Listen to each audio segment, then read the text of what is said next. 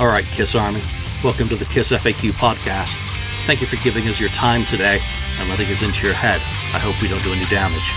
This is a KISS-related podcast by the board, for the board. We hope that you enjoy.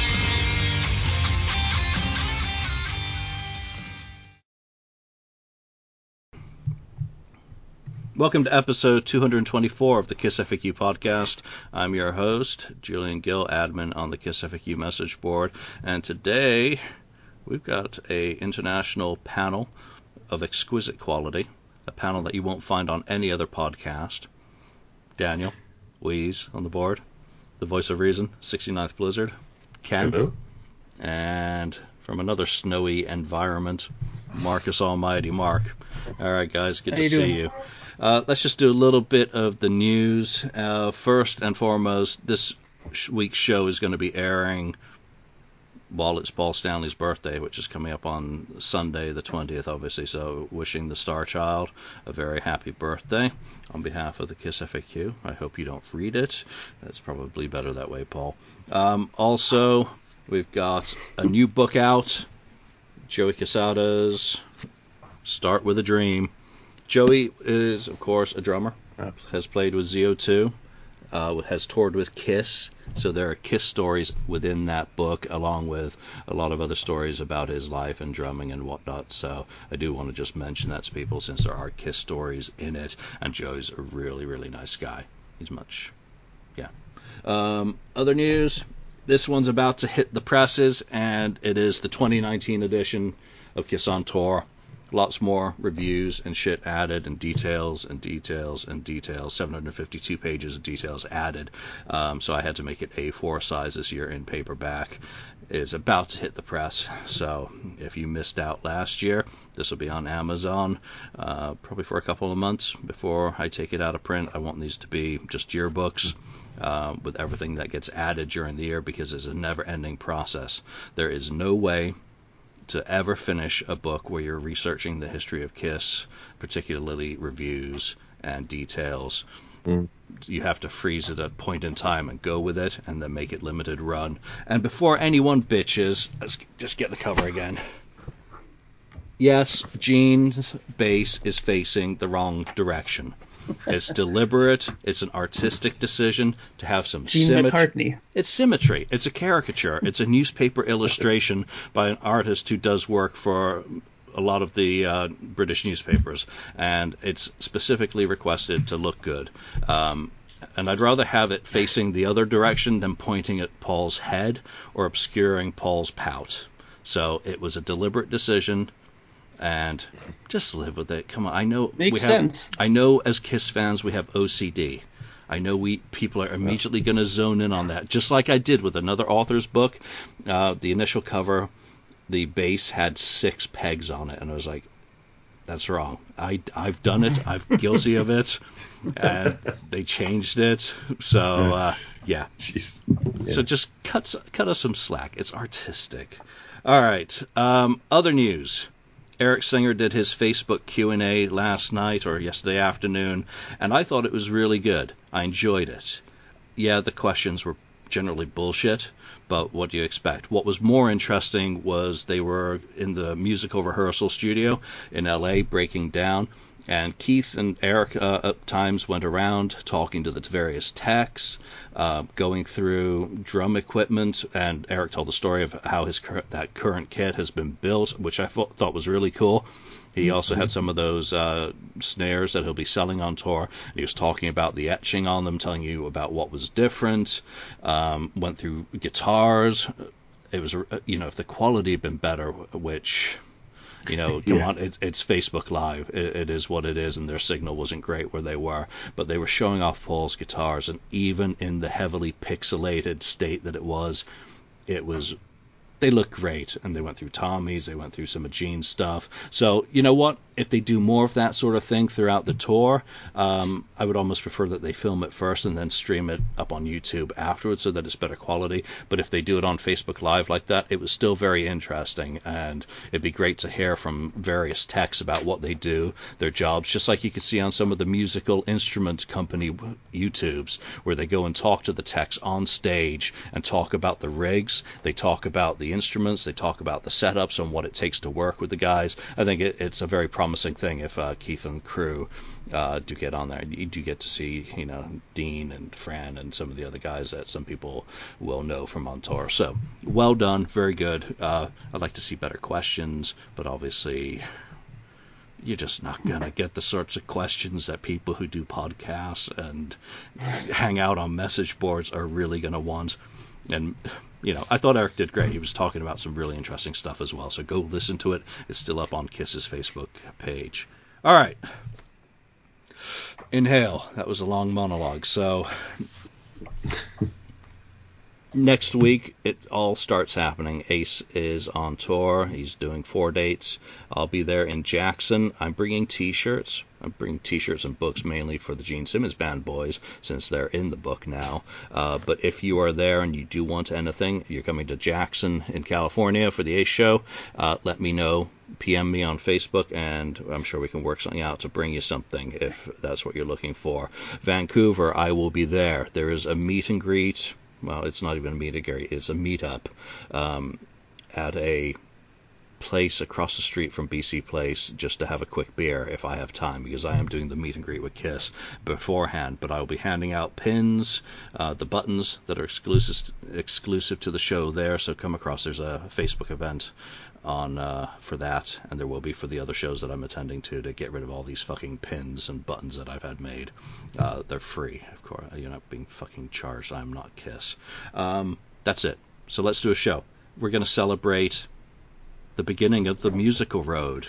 It is the 45th birthday coming up, and let's talk about the date that the first album was released, because as everyone knows, it varies in the United States by whom you ask. The date that's generally been accepted as the release date of February the 18th is wrong. That was on a fax that was sent, or telex that was sent way back when someone asked a record executive what date the Kiss albums had been released, and he just came up with a list and sent that out, and that was accepted. When you go back into copyright records, or even into the trade magazines at the time, the Cash Boxes, the Record Worlds, February the 8th is what the detail is in Kiss's own trademark filings and copyright filings. February the 8th. The only thing that throws a bit of a question mark into that is a acetate, or it's a test pressing data sheet that suggests, and let me just look at my notes here so that I get it right, because I don't want to get shot. The cover sheet suggests January the 25th was originally intended as the release date, but with all the copyright shit that comes off later, it looks like it was probably delayed. That all makes sense. So February the 8th, I think we can etch in stone as the release date of the first album. Let's start the first question that comes to let you guys talk. Your first experience of Kiss. What do you recall about when you first heard it, and where it falls into kind of your personal history? Ken, let's start with you as the voice of reason. Yes. I think when I started getting into Kiss in 77, I went back, I started going through the back catalog. I think that's one of the first ones that I got. One of the early ones. It was probably 78, 77, 78 that I bought that one. And I thought it was interesting. The production wise, it was the sound of it. But I enjoyed it. I thought it was really good. Obviously, it's a lot of good songs on that album. I do remember having my stereo and cranking it up because the bass sound in, especially like Cold Gin and Firehouse, I just loved to hear the booming bass. I would crank it up and my room would like vibrate. I'm sure my mother liked that a lot, but that was just one of the things I remember about it. I remember it being really good. And then of course when it ended, the Black Diamond stretch out thing was like, the very first time you hear it, you think, shoot, did my record did my turntable breakdown or something. It's like, why is it slowing down? So yeah, it's a great album, and it falls. I was just kind of looking at my list of things. I think it falls around number 3 in my all-time favorite Kiss albums, for sure. Nice, and you heard it before any of us, so that's awesome. Daniel, what about you? I mean, you've talked about your first album that you ever heard was, I think, Animalize, and your first album that you bought was Asylum. So when do you recall kind of hearing this as you started going back through the catalog as you became a fan? Well, I remember shortly after getting Animalize and Asylum, I quickly went ahead and tried to find other albums. And one of the first I came across was actually Kiss Killers, that one that was released in Europe with some awesome new songs. And I remember listening to Cold Gin on that one. And I thought it was an interesting title. I remember. You have to recall. I wasn't very old, so I thought Cold Gin. I thought it was about gold, and that was just a fancy word when I was 8 years old or something. So I liked that one because I thought it was something with gold. I didn't have a clue what they were singing about. It wasn't gold. I found out later on. But and then I went back and I found the Alive album before I got to the first album. And I absolutely loved the Alive album, especially some of the versions there, like Firehouse and Deuce and all the stuff there. It's just a brilliant album. And then I got the first album, and I wasn't too impressed, I have to say. I quickly went back to Alive because I thought it was kind of a whimper, didn't like the sound of it. I understood that the songs were great, but the sound just wasn't there for me. So I used Alive to cover, listen to the earlier stuff much more than I ever listened to the first album. So for me, it wouldn't enter the. I mean, you have to respect the songs, some of the best stuff they ever wrote, but I never came over, I could never accept the way it sounded. Too weak. Alive was always 100 times better in my ears. And so I'd say it's great songs, but also awful sounding album to me. Nowhere near top 5. Nowhere near the top 5 for me. I'd say. Wow. No. Okay. Sorry, Mark. I mean, the quality of the songs are there, but I wouldn't play it. I go for Alive instead. Fair enough. What's funny is I had to smile when Daniel was talking about this because his experience of it absolutely mirrors mine. Because when I first got into Kiss, I had gotten Alive for Christmas. You guys heard that 1,000 times. And then after that, I bought my first one, which was Lick It Up. And then I was pretty much in that phase of Kiss at that point, more of the 80s stuff and listening to that. And then ironically, just like Daniel, I went into the record store one day and came across this strange looking pinkish album called Killers.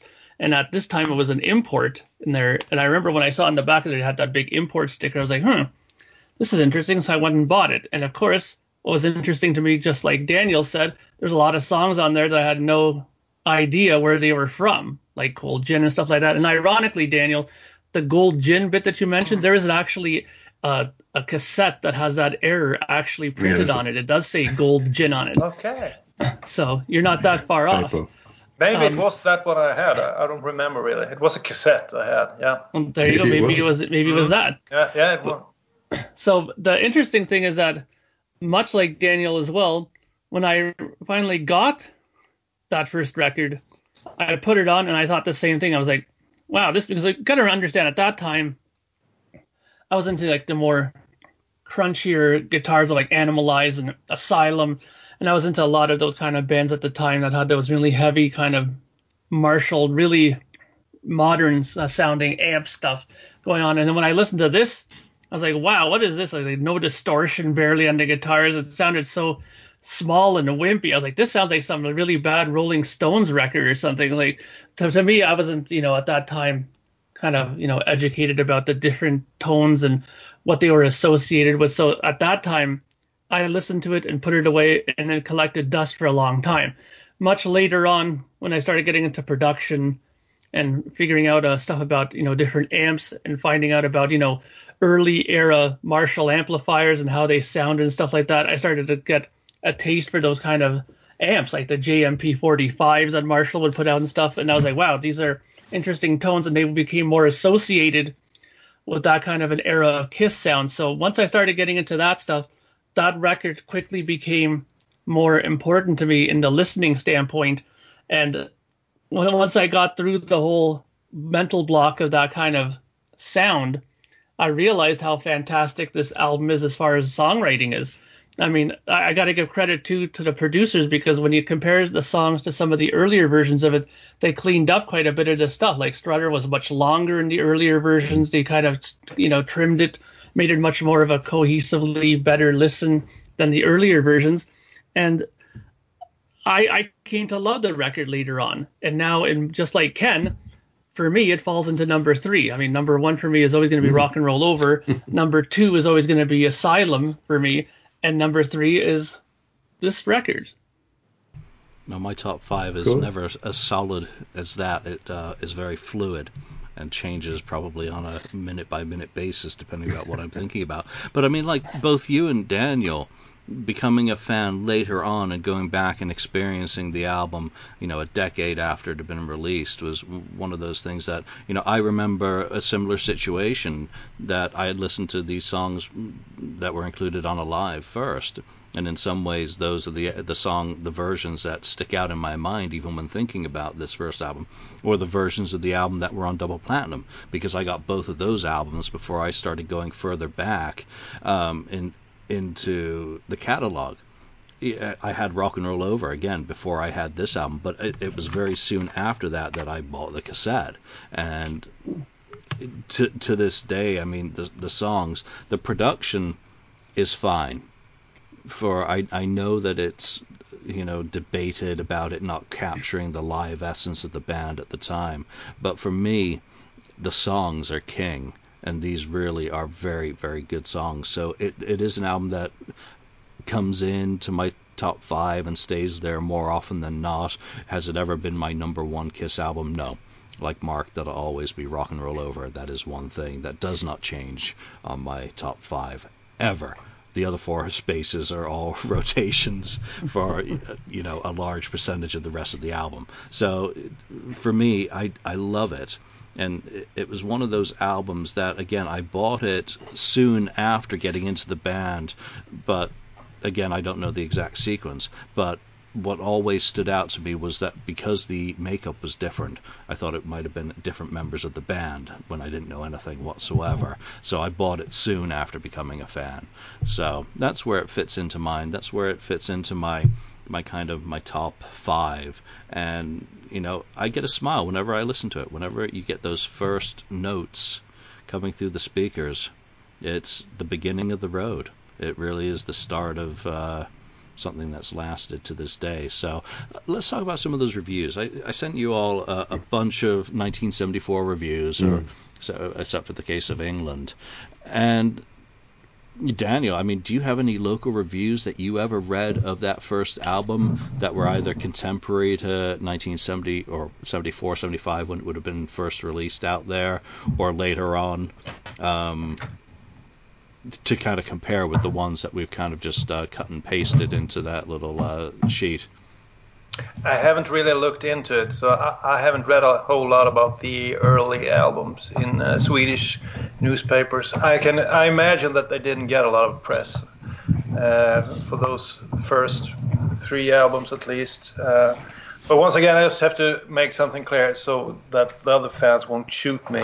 I respect the album. I like almost all of the songs, but I don't care for how it sounds. So I do like Julian. I listened to the first or one song from the album, and I think, wow, this is great. And then I immediately go for Alive and listen to the same song because it's much better sounding. So I just have to make that clear. Yeah, we'll talk about all those songs, song by song as we get to it. But I think one of the things that really jumped out at me from these reviews as I tried to, collect some, was Rolling Stones was very positive about the album. And I just want to read the first paragraph. Last time. Yeah, essentially. Really? And here's how it starts out. Kiss is an exciting Brooklyn-based band with an imaginative stage presentation and a tight new album. The music is all hard-edged. They call it thunder rock. And throughout their electrical storm, solid craftsmanship prevails. What an opening line. I mean, for a rag. Ken, I mean, what's your take on the early reviews? Is it that Kiss was hated, or is there a little bit of lack of truth in that from what you've read here? Well, yeah, this is a good question. Rolling Stone, that was a very surprising one, of course, who have dissed them since after that, probably. I think they thought them as a copy. Later on, they thought them as a copy of Alice Cooper and so on. So, but yeah, that was. I think some of the early reviews, which were positive, were spot on. I mean, the positive reviews were spot on. They didn't know this band; it was just a new band. And then after they became more popular, to certain people didn't like that. The kids were liking them, so we cannot like that. So we have to, we're gonna rip them apart, kind of thing. But the negative comments at the beginning is just one of those where they just didn't get it. They didn't get what Kiss was trying to do, or period. They just didn't understand the music and thought that they were just copying again. So I don't know. I think it's the initial reviews of the first album are mostly probably correct, except for some people that just didn't give it a chance, because obviously there's some great written songs on that album. Yeah, and maybe some of these reviewers didn't realize that the band actually did wear makeup and do all the stuff that they did live just from the album cover. That's true. If they listened, like always Paul says, people listen with their eyes versus listen with their ears. The people that if they never saw the cover and they just listened to the music, they thought, oh, okay, this is not bad. But then some people just can't get over the makeup and the superhero kind of stuff. It's just not their thing. Cup of tea. Cup of tea. Which is odd for Rolling Stone, because Rolling Stone's always been about hype, and Kiss was the hype of 1974 was the phrase that everyone liked using, especially as at the end of the year that a lot of the industry press thought that Kiss had been hyped up over the year with their appearances on TV, with the kissing contest, with all the work that was going in. But these early reviews, Mark, I mean, what did you get out of reading these? Was there anything that jumped out at you? I was just like Ken, very surprised about the Rolling Stone one, because considering how much Rolling Stone seems to dislike Kiss, the fact that it started off on a kind of positive note with them was sort of surprising, I thought. The interesting thing, though, is that I had a real bitch of a time trying to get that file open that you sent to me. For some reason, my phone really sucks with these kind of PDF files. So I had to do an alternate thing where I went and researched and tried to find articles from 74 on my own. Found a bunch of ones from Toronto area and stuff like that. And they were kind of mixed, actually. I mean, I found a couple of them that, gave them a decent enough review. I remember one of them actually mentioned the fact that Canadian band Rush was going to be playing with them at some point as well in one of the reviews that I read.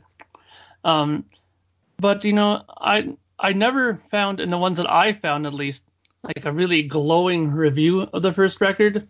But the thing is, I found there were a lot of middle of the road ones that some of them said they had potential, or they could be decent. One of them, I remember reading something about someone saying that they were puzzled by the makeup, why they even had it and stuff like that. I was like, okay, well, and it's interesting to go back to that era, because nowadays everything makes perfect sense with Kiss, and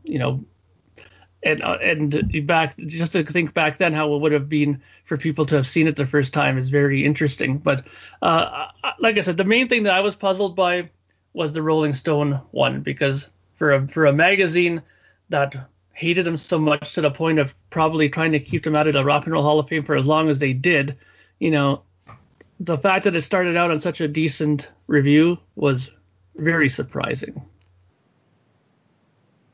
Yeah, I think the overall positive tone of these reviews that I found, and that's something that I would like people out there who are listening to the show today to share.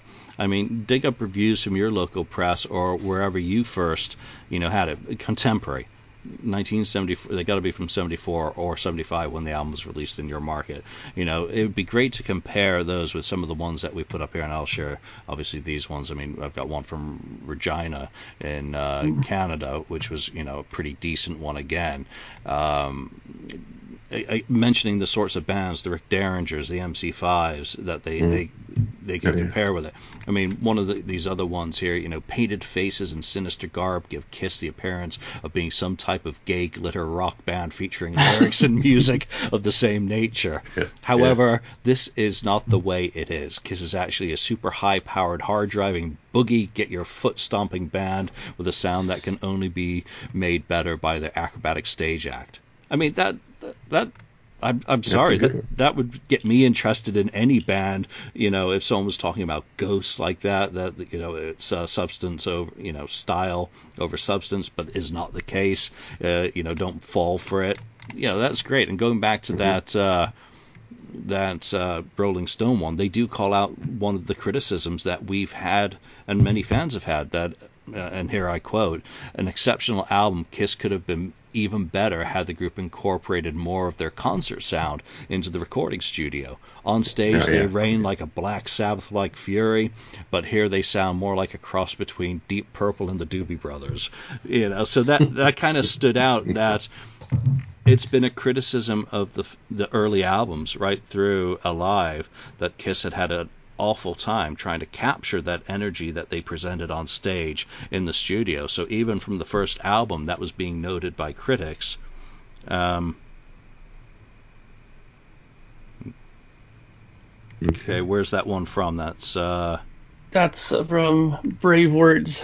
And that is about which first one? Because it's talking about the backstage interview at Toronto's Massey Hall during their band's first tour, opening for more established New York Dolls. This footage is an excerpt from a 36-year-old Canadian documentary on glitter rock. Oh yeah, with homosexual innuendos was the quote in that one, which I love. But getting back to the album. Innuendo. Yeah, well, go and find. It's on YouTube. Go and watch it is what I say to that. Getting back on track, before I get into some of the other questions that we want to address on this album, I do want to, first of all, because I'm going to have to multitask, ask you for your rankings of the album songs, including Kissing Time, from worst to best. Mm-hmm.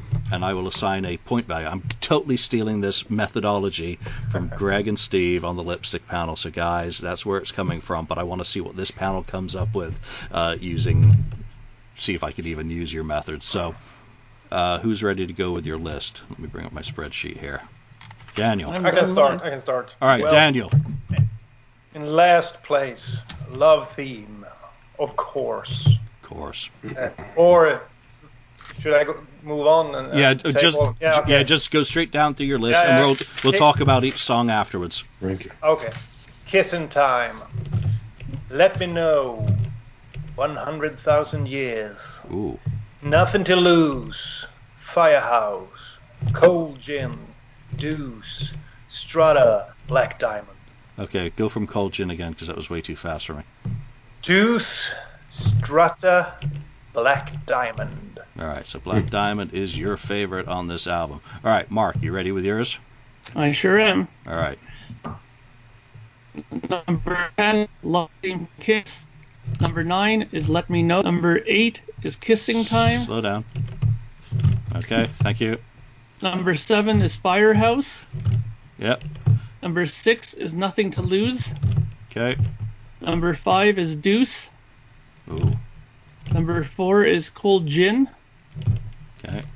Number 3 is 100,000 Years. Mm-hmm. Number 2 is Strutter. And number 1 is Black Diamond. Nice. All right, Ken. Okay.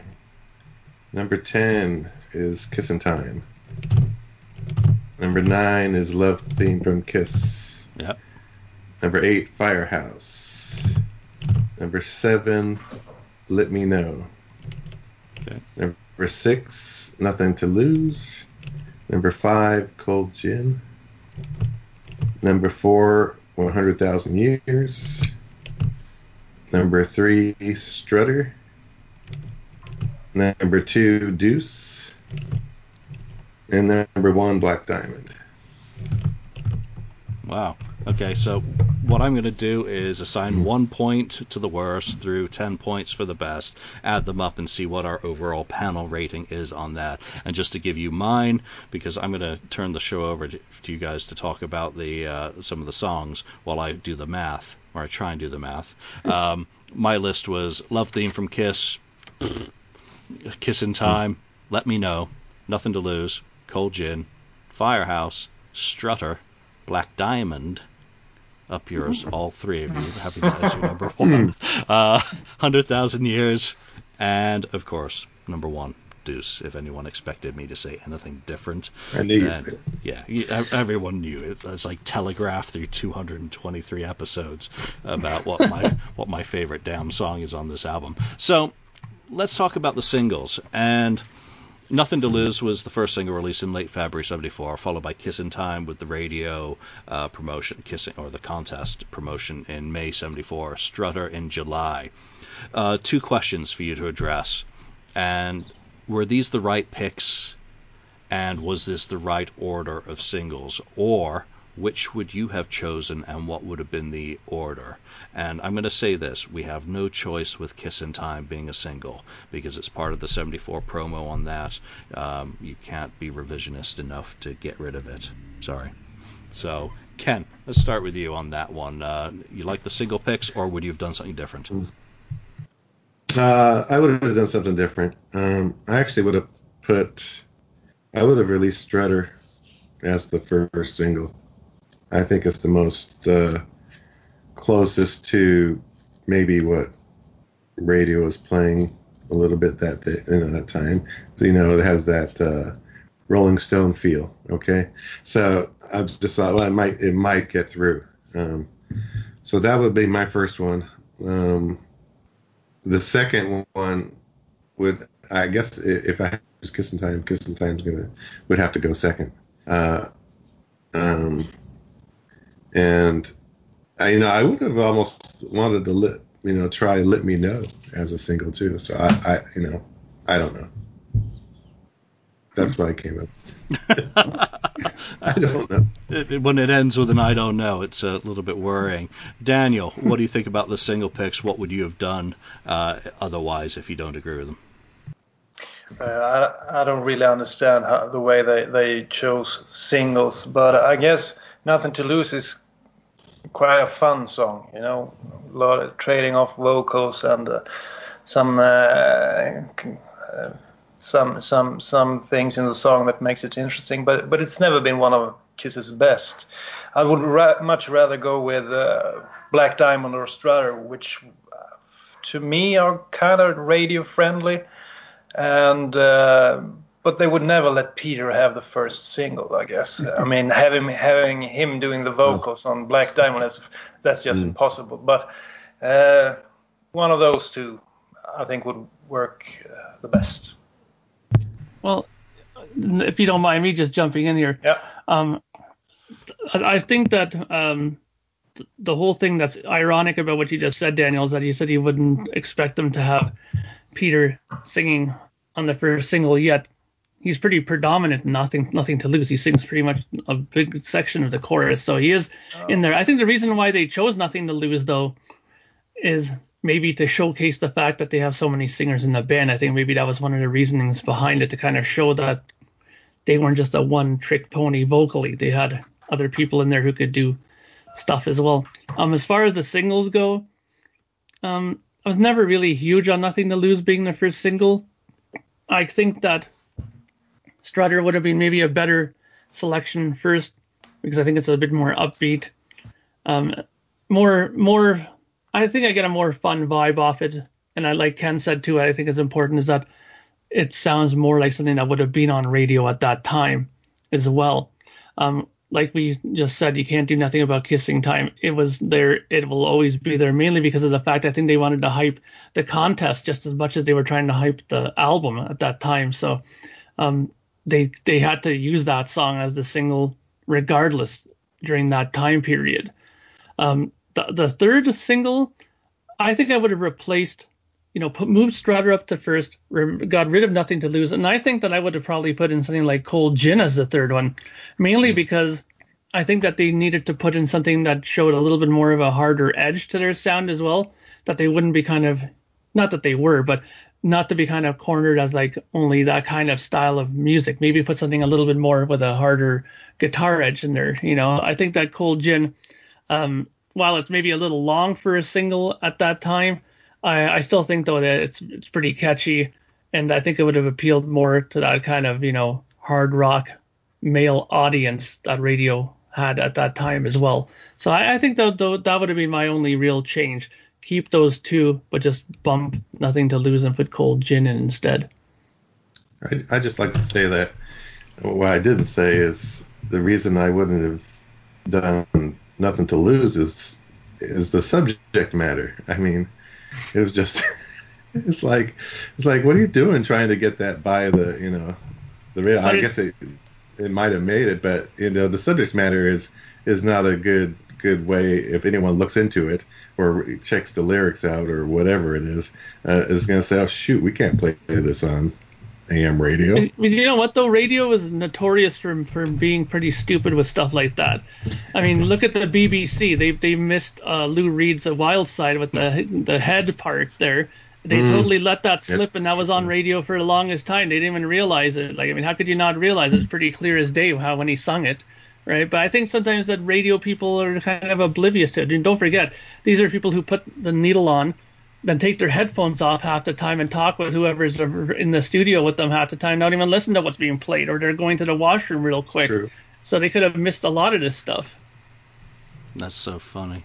But, the way I look at it is the original release of the album, you generally focus on the singles from whatever the first track on each side is. That's kind of always been the way I've assumed albums to have been structured and singles to be picked. So it would have made sense, to my way of thinking, for Strutter to be the first single, side one, song one, followed by Kissin' Time because they decided to do the promo, followed by Deuce.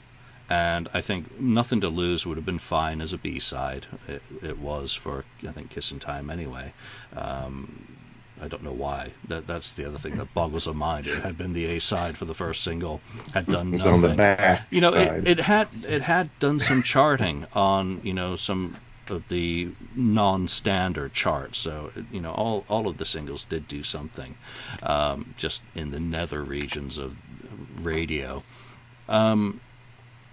B-sides are more difficult. Nothing to Lose, it makes sense because, Walk This Way, Walk on the Wild Side, there was a lot of material out there in the early 70s that was skirting close to the line of what was acceptable and what was not. What innuendos you could get through without anyone noticing probably gave a lot of bands a great big chuckle of... Number one, the record label agreed to release it as a single, or chose it as a single, and number two, radio was playing it and people were singing along to it, and they had no clue, so that's great from a humor point of view. So I'm very pedestrian in my picks. I would never have gone with an edited version of Black Diamond, A or B. I would just be very kind of boring in a completely unrealistic revisionist manner.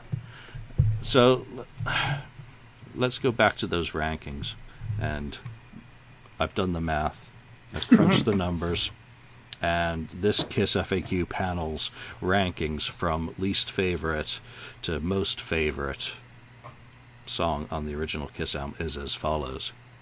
Drum roll, and I don't have any of the nice little audio things that the lipstick panel has. Alright, that's hurting my head. Least popular, obviously, Love Theme from KISS. It's complete fluff. It is one of those songs that I never understood why it's there. I know it was kind of early 70s, have an instrumental, but it's not even a good instrumental. there's not a lot there in terms of making it interesting. Daniel, Love Theme from Kiss, can you say something good about it, or? I'm sorry, I don't think I can. But from what I remember, wasn't it a part of an earlier song? Acrobat. Yeah, so I guess somehow they had that song and they thought maybe we need some instrumental, and they just took a chunk of it and put it on the album. Yeah. But it's to me, it's one of the worst songs ever that Kiss ever did on the album. It's probably my number one, even worse than Rise to It. And no, right? What was the song Julian did? Like it was Rise Your Heart. Yeah, that was... No, Read My Body. read My Body. Yeah, to me, this is the worst one ever, and I just don't understand it. Yeah, as part of Acrobat, I think it's fine as a on-stage jam while someone uses the bathroom. Otherwise, it's completely pointless. But again, I wasn't there in 1974, so I don't have the kind of outlook to appreciate it in its original context. But if you see what Ace Frehley did, like 4 years later on with the Fractured Mirror, I mean, they could have done something interesting instrumentally, but I think mainly... or Frankenstein. Come on, I mean, there were good instrumentals back there. Mark. Oh, yeah. I mean, don't forget too. From what I remember, this was mainly the producer's idea when they said that love themes are very big at this time. Excuse me, and that they thought that it might be a good idea for Kiss to have one of them as well. They were kind of trying to ride the wave of popularity of popular things that were going on, and they probably just got them to hack up a few pieces and made a very quick instrumental out of it. Because like we said before, it was part of an actual other song that they had, but they just dissected that part out of it. Being a guitar player, I can maybe just appreciate the kind of cool harmonized guitar part that they play, but other than that, there's nothing really that sticks out of it. I mean, I'm sure Daniel can agree with that. It's kind of cool harmonized guitar line there, but other than that, because I think that they didn't go in with it thinking that was going to be an actual instrumental. That's why it's so weak. If they would have went in and said, we're going to write an instrumental for this record, it would have turned out much better, I think.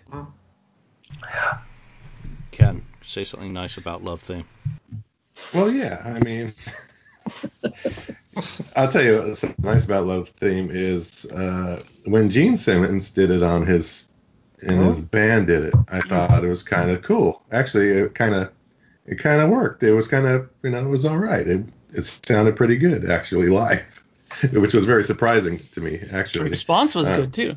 Yeah, the response, and people thought, wow, this is, cool. I took it more like, when I heard it, I took it more like a joke. I mean, I was out there laughing. I didn't take it as a joke seeing it on YouTube or whatever, but I thought it was kind of cool seeing them play live. I thought, oh, this is pretty cool. Yeah, it was cool. I laughed through it. Yeah.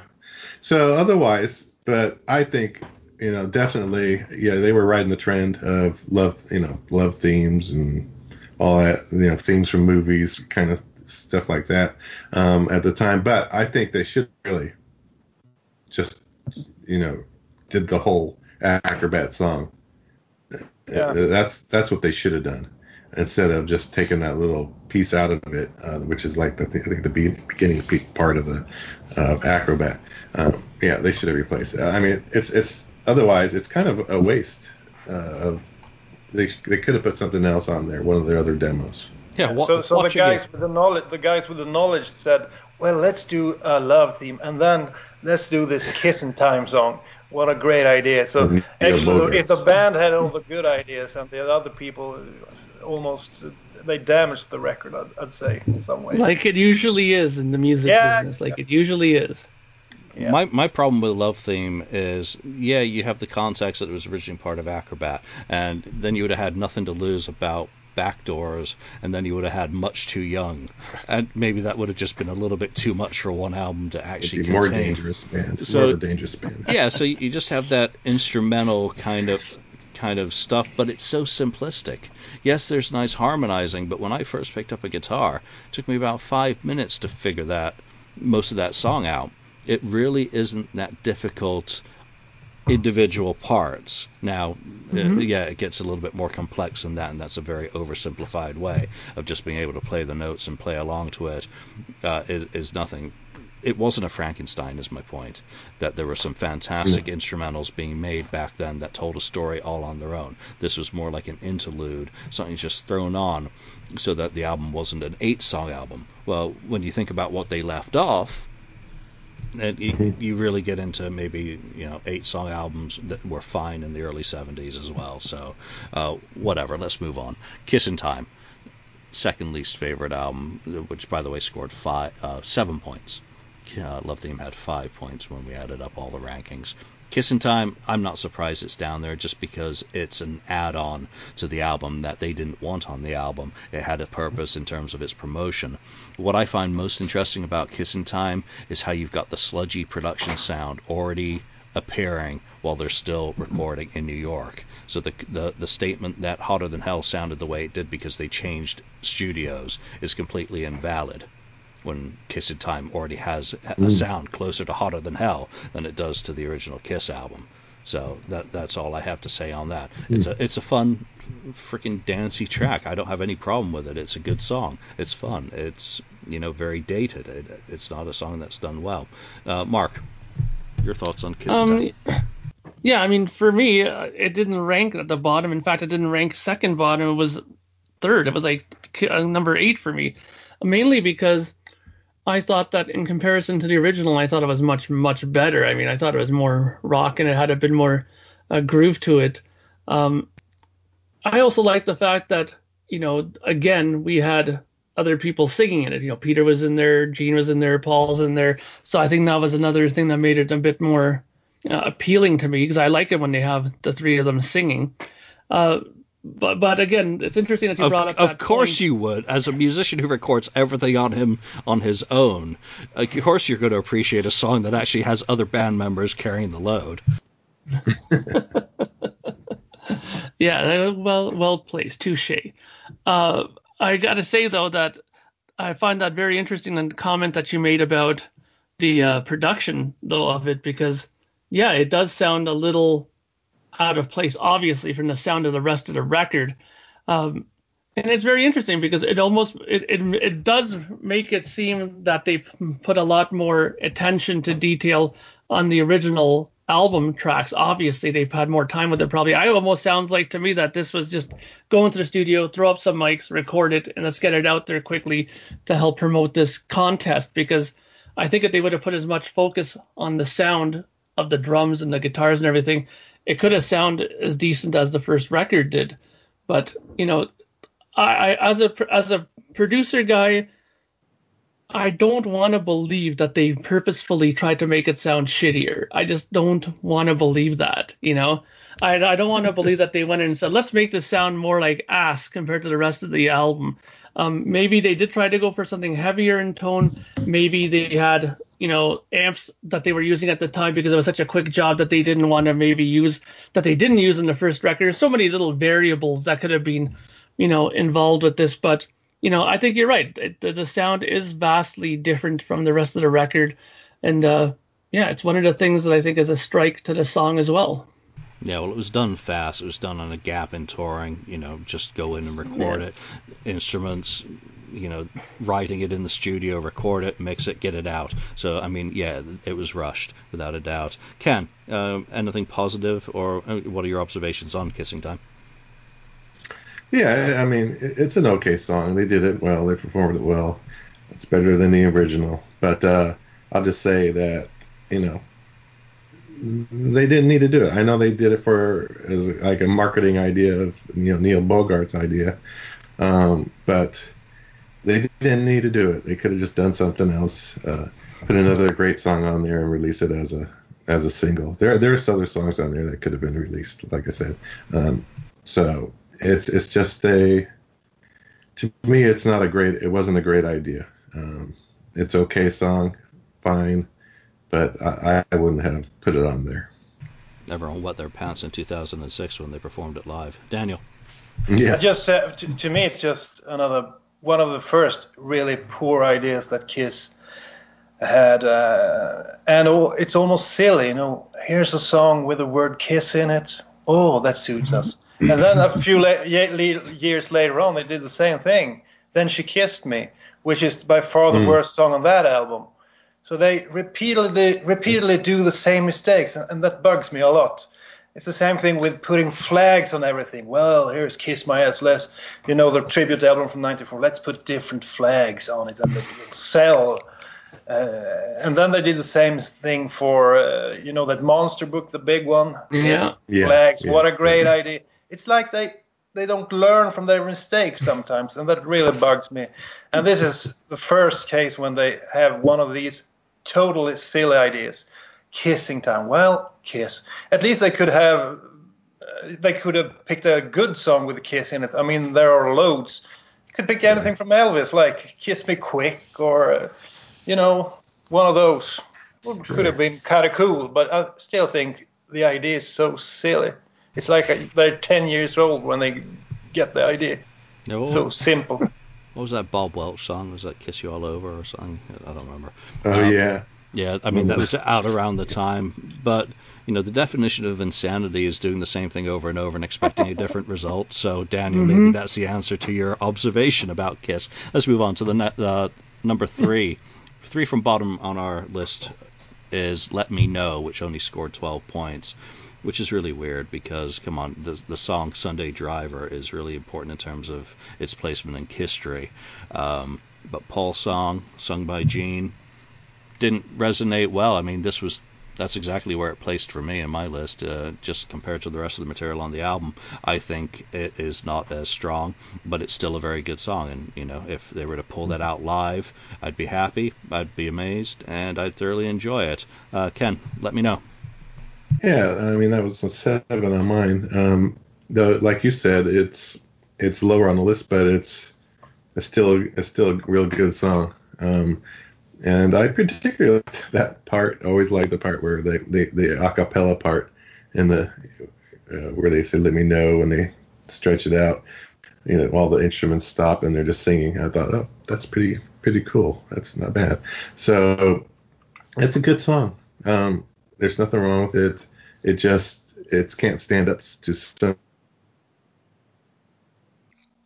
That's the problem there. I can't hear you. The mic. It can't stand up to what? You dropped out there. Oh, it can't stand up to the other material ahead of it. The better material. That's the one thing. It's a good song, but there's so much other better material on there. That's why it has to fall where it falls. Yep. Voice of reason as ever. Daniel.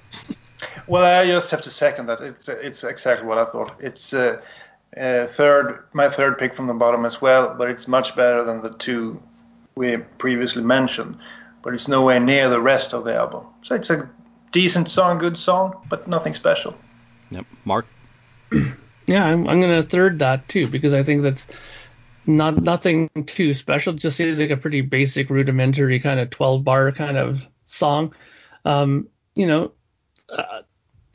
main point of it is what Ken brought up, is that compared to the other songs on the record, this is probably the weakest song on there, right? Of their original songs, right? So, I don't think that there's any other reason why it fell to that position than that. All right, in 6th place, we had a tie, so we can handle these songs at the same time. Both scored 19 points. Nothing to Lose and Firehouse. Now, for me, Firehouse just plods. And I don't know whether it's because I'm tired of hearing it. It's been just, whether I've just been all fired out. So it's not surprising it's in the bottom half. Same with Nothing to Lose.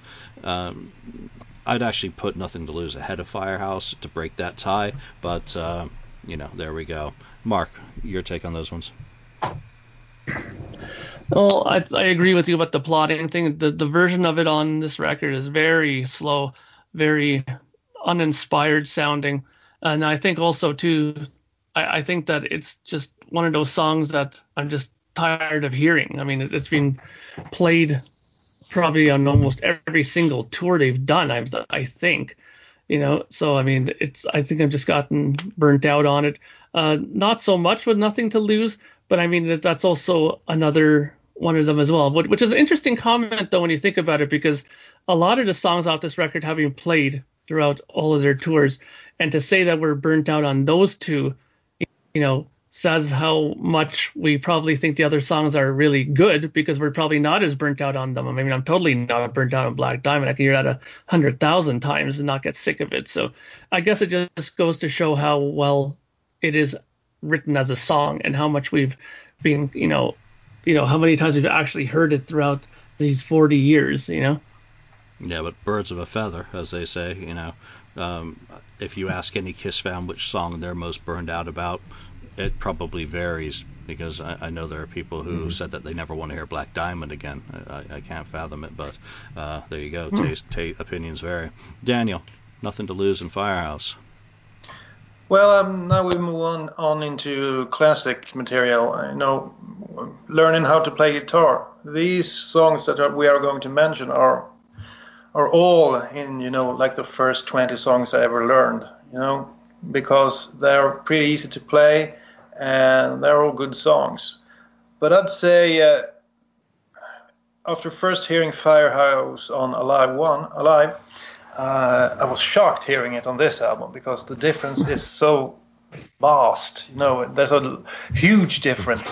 And the version on Alive, I'll never get tired of that one. That was actually the first song that stood out to me when I listened to Alive. I thought it was just great. So I was disappointed hearing it on this album. But both those songs are really good. But the other ones are a bit better. Ken. Yeah, well, I agree. The song is too slow. To me, it's a producer should have brought that up and said, hey, how about a tempo change here, and it's just bring it up a little bit, because it makes it sound so much better. Just like God of Thunder to me was so much better Alive on Alive 2. The same one better on Alive. So while it's a good song, that's one of the songs that I did though. I used to crank up for the bass, booming bass, but it did need to pick up speed. I don't know if they kept it slow plodding because of the Black Sabbath or whatever. I just think it could have been, it should have been at a upbeat, a faster tempo. Nice. I mean, the Bell Sound Studio is even more plodding. So they did bring it up a little bit, but they probably should have brought it up a little bit more. Next week we move on to, we're into the top half. And on 25 points is Cold Gin, which is another one of the songs that I am most burned out by. I don't even want Ace to do that song. So much with that. And I want to go back to the Rolling Stone review of the first album and their comments on this song. Though Frehley is a integral component of the stage show, here his guitar is used sparingly, particularly on Cold Gin, where the solo could have propelled the tune to a higher plateau. And that's something I kind of agree with, that it's just one of those songs on the album that feels like it could have been better. And people are going to go, what? You're saying Cold Gin could have been better? Yeah, it's a great song. It's a classic. It's in the core of the catalog for a reason. I'm not saying it's not a great song, a good song, a fun song, whatever. I'm just personally, it doesn't do much for me these days, as good as it is. And maybe it could have been even better with exactly what Rolling Stone recommended. But there you go, Mark. You're agreeing with me. Thank you. I'm not going to get slaughtered on my own for that. No, and I agree with that. I mean, I think that Cold Gin, while it's a great song, it has some memorable riffs and hooks in it. The fact that it doesn't have a guitar solo in it is a bit of a head scratcher, especially since Ace wrote it. So, I mean, why wouldn't he have put in a guitar solo section for himself in there? I think that that's probably the one element of it that it's missing. If they would have put that in to it, I think it would have made it that much of a stronger song. Nice. Daniel. Well, when you listen to interviews lately, Ace has said that Gene was the one coming up with, the instrumental part, the da-da-da-da, rap-ba-da-ba-da, yeah. So to me, it almost seems like Ace had a great riff, and he didn't know what to do with it. And much like Rock Bottom, where he wrote, from what I remember, the intro, and then Paul did the rest of the song. So they kind of Frankenstein, Ace Frehley's riff with Gene's part. And to me, it's I love that riff. And I also think the lyrics kind of tells Ace's story so well. I mean, it's just pure Ace. So looking back on it, and it's like his signature song, mostly because of the cool riff and the lyrics, which sounds like very, very biographic, like it's telling his own story. So I like the song for that. Excellent. Ken? Yeah, I mean, we don't know. I don't think I've ever heard the original demo of Cold Gin. Is there one out there? I don't know. But it would have been interesting to hear what it was before Gene said, "Hey, why don't you?" Before the '73 demo, even older than that, because it was on the March '73 recording. So middle part, was inserted. It would have been interesting to hear what it was. But it has a little bit of soloing if you think about it. In that little part, he does do a little bit. It's not a real solo. It's just kind of little riffing in between those riffs. But it works well. It's a good song. Again, a lot of us are probably somewhat burned out on it because we've heard it so many times. But I wouldn't mind hearing it live. If they did it live this tour, I wouldn't be mad about it. It'd be all right. Yep. If it's part of the 25 song set, I'll be. Yeah. All right. Let's move on to the fourth most popular song on the album from this panel. On 28 points, 100,000 Years. And I've always loved 100,000 Years. It was my number 2 pick. I just love how it kind of, it's like space trucking. It's just bouncing along. I love the bass riff. When I got my bass, first thing I did, bass tabs, 100,000 Years. It's just, to this day, I love how they did cut out that fourth verse, appropriately so, from the demo that you can hear on the Kiss box. But I love it. I love it live. I never get tired of hearing it. The only part I get tired of hearing is the extended rap, which now does nothing for me. But the song itself, it's just a great bit of space rock, which, it's one of those songs that doesn't mean a thing. It just sounds good. It's fun. And I can rock and roll all night to it.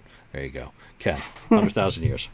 Yeah, it's a great song. I liked it the first time I heard it, with the the bass intro coming in and then kicking in. It's like, oh, what's on? It's pretty cool, and it's just a great written song by Paul. I mean, well done. The whole thing is good. Nothing bad to say about it, except if they do that one live, I don't need the full extended long, you keep it down to what the song is. Just play it as it is. Yeah, no more rock and roll preacher. Daniel, 100,000 Years. Well, actually, it's one of those songs that you feel this is really a good song, but I don't really like it, and you can't put your finger on what it is.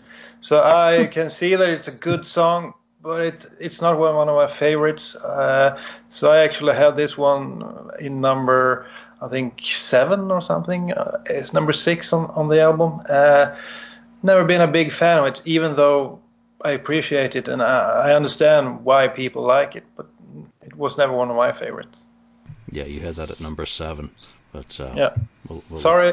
We'll let the fans do with you on their own. Mark. I really like this song. I think that compared to the rest of the record, I think this is one of the songs that is actually quite different, especially in the way they wrote the guitars out. I think it's quite more complex. I think it's probably more thought out. I think compared to the rest of them, it almost seems like they were trying to go for something a little bit more, dare I say the word, progressive a little bit in this compared to some of their other material on the record. And I think that to them, it was kind of looked at as an experiment. Like, let's put just one song like this on there and see how it reacts. And if people really dig it, then maybe they might explore that kind of territory a little bit further. But I think it's a good song. I think it has some of Paul's best vocals that he's done on record. I really love the way he sings this song, and I love the guitar interplay between Paul and Ace, how they do vastly different things on guitar while they're playing. And on a live, I think it really came alive. I mean, sure, we're all burnt out on the drum solo and all this stuff, but back when I first heard it, I mean, that was the way I enjoyed to hear it, was that big drum solo, the big, part with Paul on it. I mean, back when I was younger and I heard this the first couple times, to me, it was just like unbelievable, this performance, but like with everything, if you hear it too much, too much of a good thing is not good, whether it's coffee or drugs or women or whatever. So, or 100,000 years. So there you go. Your mic is off. I can't hear you, Julian. I'm trying to keep all this background noise out of it, and I'm forgetting. So in second place, we've got a tie. Deuce and Strutter on 33 points each, which is hardly surprising. These are kind of symbiotic twins. They've been the demos that have been released throughout history. They were the original side A and side B songs, so it all ties nicely together, having those tied in, second position. Deuce, again, is my all-time favorite song, so I'm happy with that. Strutter, I had this ranked the lowest. This is my fourth favorite song on the album, but it's a perfect opening track for Kiss to introduce the band to the world. Deuce wouldn't have done as well as the introduction track. It's, it's got swing, it's got swagger, it's upbeat, it's got a great vocal, it's got great instrumentation. Production values on that one are absolutely perfect for the material. It was pruned down a little bit from the demo version, so great songs, the pair of them. Can't say anything bad whatsoever. I will never be bored hearing either of these songs live, or if they pop up on, I don't do playlists, if they hop up on my kind of randomized USB stick in the car. Just love them to pieces. Ken? Yes, Deuce, definitely, and what you said, Strutter, right? Yeah, so both those great songs. Though I would have put, Deuce, I would have put Deuce as the number one song to kick off the album. I think it's a better representation of what Kiss is. So I think that's what you want to do with the very first song of the album. And plus you want to, kick the person in the balls on your coming out the gate. So I think it would have been better suited as the lead-off song on the album. It's one of my favorites too. Though it doesn't fall at the top, but it's right there. Nice, Mark. For me, these two songs are like, when I think of this record, I think of these two songs. These are like the staple, big pieces of the album that I identify with this record. I love both of them. I think that they're songs that the original lineup do very well. And I venture to say that it's probably one of the two songs that I think the original lineup play better than some of the other incarnations of this band do. I think when those four original guys play these two particular songs, they sound the best, I think. Probably because I think it has a lot to do with Peter's drumming style. I think it was custom made for these songs, and they sound great. I mean, he plays them really good. Even when they did that tour with the symphony orchestra, I thought that when they played Strutter, then he really had a great performance of that song. I thought he played it excellent. So, Strutter's a great song. I mean, the only thing that I'm going to say about Strutter, and this is like a really minute nitpick, is I would have wished that he would have started it the same way he did on Alive, with the 2 times around the toms at the beginning instead of the 1 on the studio version. I don't know, it's really minor, but I just kind of like it better that way. Talking about the symphony, I'll say this: the best version of Strutter I ever heard was Peter at the Cutting Room in 2017 when he had the brass arranged the way he wanted rather than the symphony version. Just absolutely, to this day, sends shivers up my spine. But there you go. Daniel, Strutter and Deuce. Two great songs, but they should have been number 1 and 2 on the record to me, much like they did on Alive. It's just a perfect 1-2 punch. Both are great songs.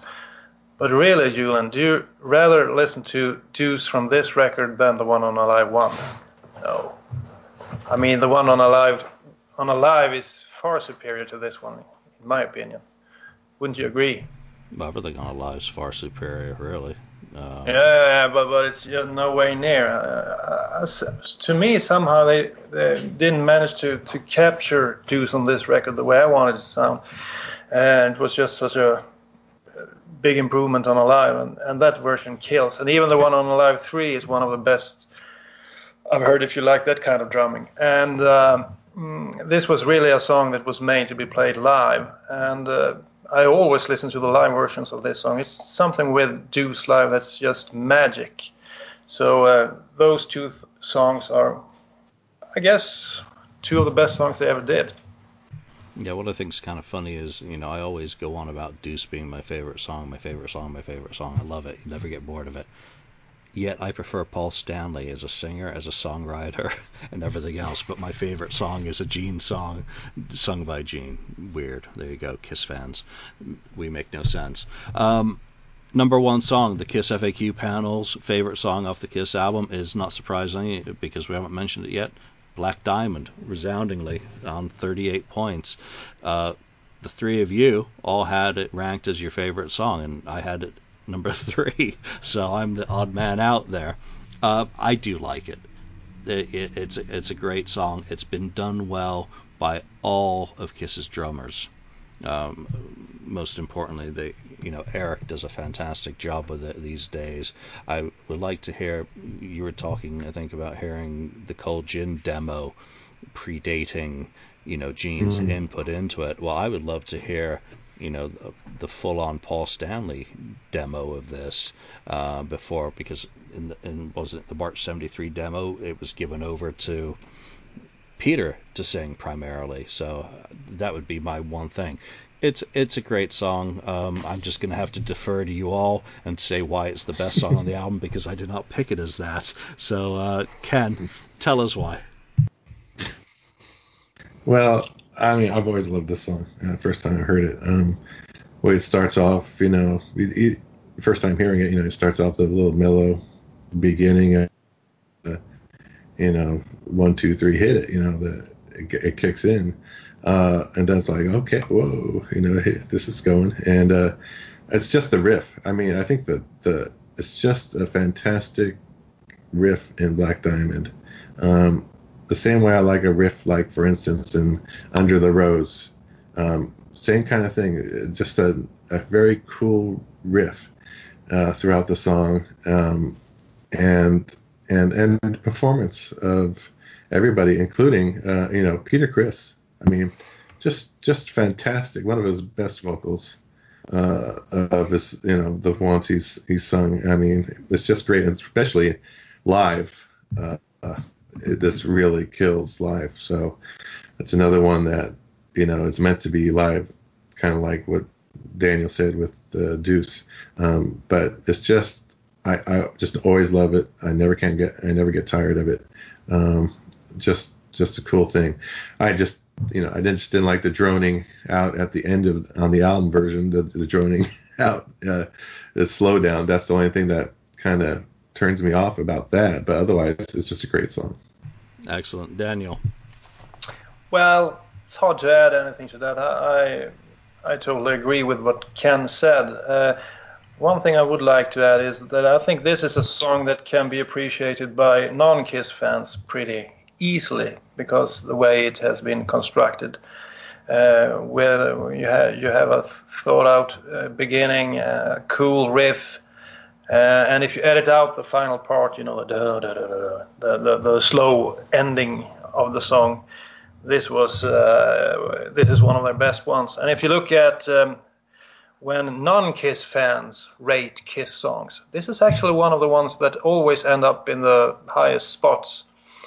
This is a song that is appreciated by other persons than Kiss fans, and I totally understand why. It's just a brilliant piece. Nice. Mark, you have the final word on the album. Well, I mean, I think that this song is probably one of the best written, the best produced. I think Kerner and Weiss did a great job with this. I mean, I love the sound of the guitars at the beginning of this. I mean, I think it's a double electric guitar, clean guitar tone mixed in with a little bit of an acoustic guitar. It almost sounds like a 12-string guitar to me, which I really love the sound of it. And I think the way Paul sings the top of it is very haunting and very good mood to it, and it definitely suits that feel. And I think Peter's voice is fantastic in this. He has such a proper voice for this. I think it was one of the best ideas that Eddie Kramer came up with for them to say, you know what, let's get Peter to sing this.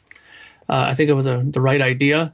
And just overall, I think the sound of this song is very good. I mean, I even like the way they did the harmony vocals in there, the "Ooh, Black Diamond." Those are mixed really well, very nice. I mean, there's very little in this that I don't like. I mean, again, the drone at the end, they probably overdid it a little bit too long with that. They could have faded that out considerably earlier than they did on the record. But other than that, I think that it's just probably an example of when a good song meets a good producer and the ideas meld together perfectly to come up with a very strong song. Yeah, and we have a lot more that we could discuss about this album, but we do have time limitations today for a couple of us. So we'll have to do a part 2 and address some of the other things. One of the things I do want people to go and do is look at their various versions of this album. I mean, I looked at the MB9001 original pressing, the acetate, the original cassette, the 8-track, the 7001 reissue, and the reissue cassette. All have freaking different track sequences. Yeah, so that's true. That's something fun to go back and look at. And that's not even mentioning, the live version of Nothing to Lose getting that doesn't count. Every single one of those formats has a different track order. Which is the best track order is something that we can talk about later on down the road. But one thing I do want to ask people out there is, the December the 26th, 1973 track order is the version that appears on the very first piece of Kiss vinyl. That is the original. I want to know, that sheet on the test pressing said that it had been resequenced. Does anyone out there know what the original track order was before the 9001 vinyl version was solidified on December the 26th, 1973? I want to know. And do you have documentation to back it up? But today we're going to have to leave it there. We thank you for listening to this episode. Chime in. What ranking do you have for the songs on this album? And what do you think about the reviews? Do you have reviews from your area of the world or city or state or wherever from 1974 that you can share with other fans? We'd love to see them on Facebook. Post them on your Facebooks and with other people and tag us. And, everything that we've kind of analyzed this album, The First Kiss, let's hear your thoughts on it. It was the start of the road. We're going to be talking about Kiss albums a lot more this year as the band's tour progresses. So for now, we'll have to do a part 2 and we'll be back. So for now, from Ken, from Daniel, from Mark and myself, thank you for listening, and we'll see you next time. Thank you for spending time listening to the Kiss FAQ podcast today. All sales are final. There are no refunds. If you'd like, look us up on Facebook or come over to the Kiss FAQ message board and discuss the topic we've broadcast today. Don't forget to rate us on iTunes, Spreaker, or wherever you've listened to the show. We hope you'll join us again.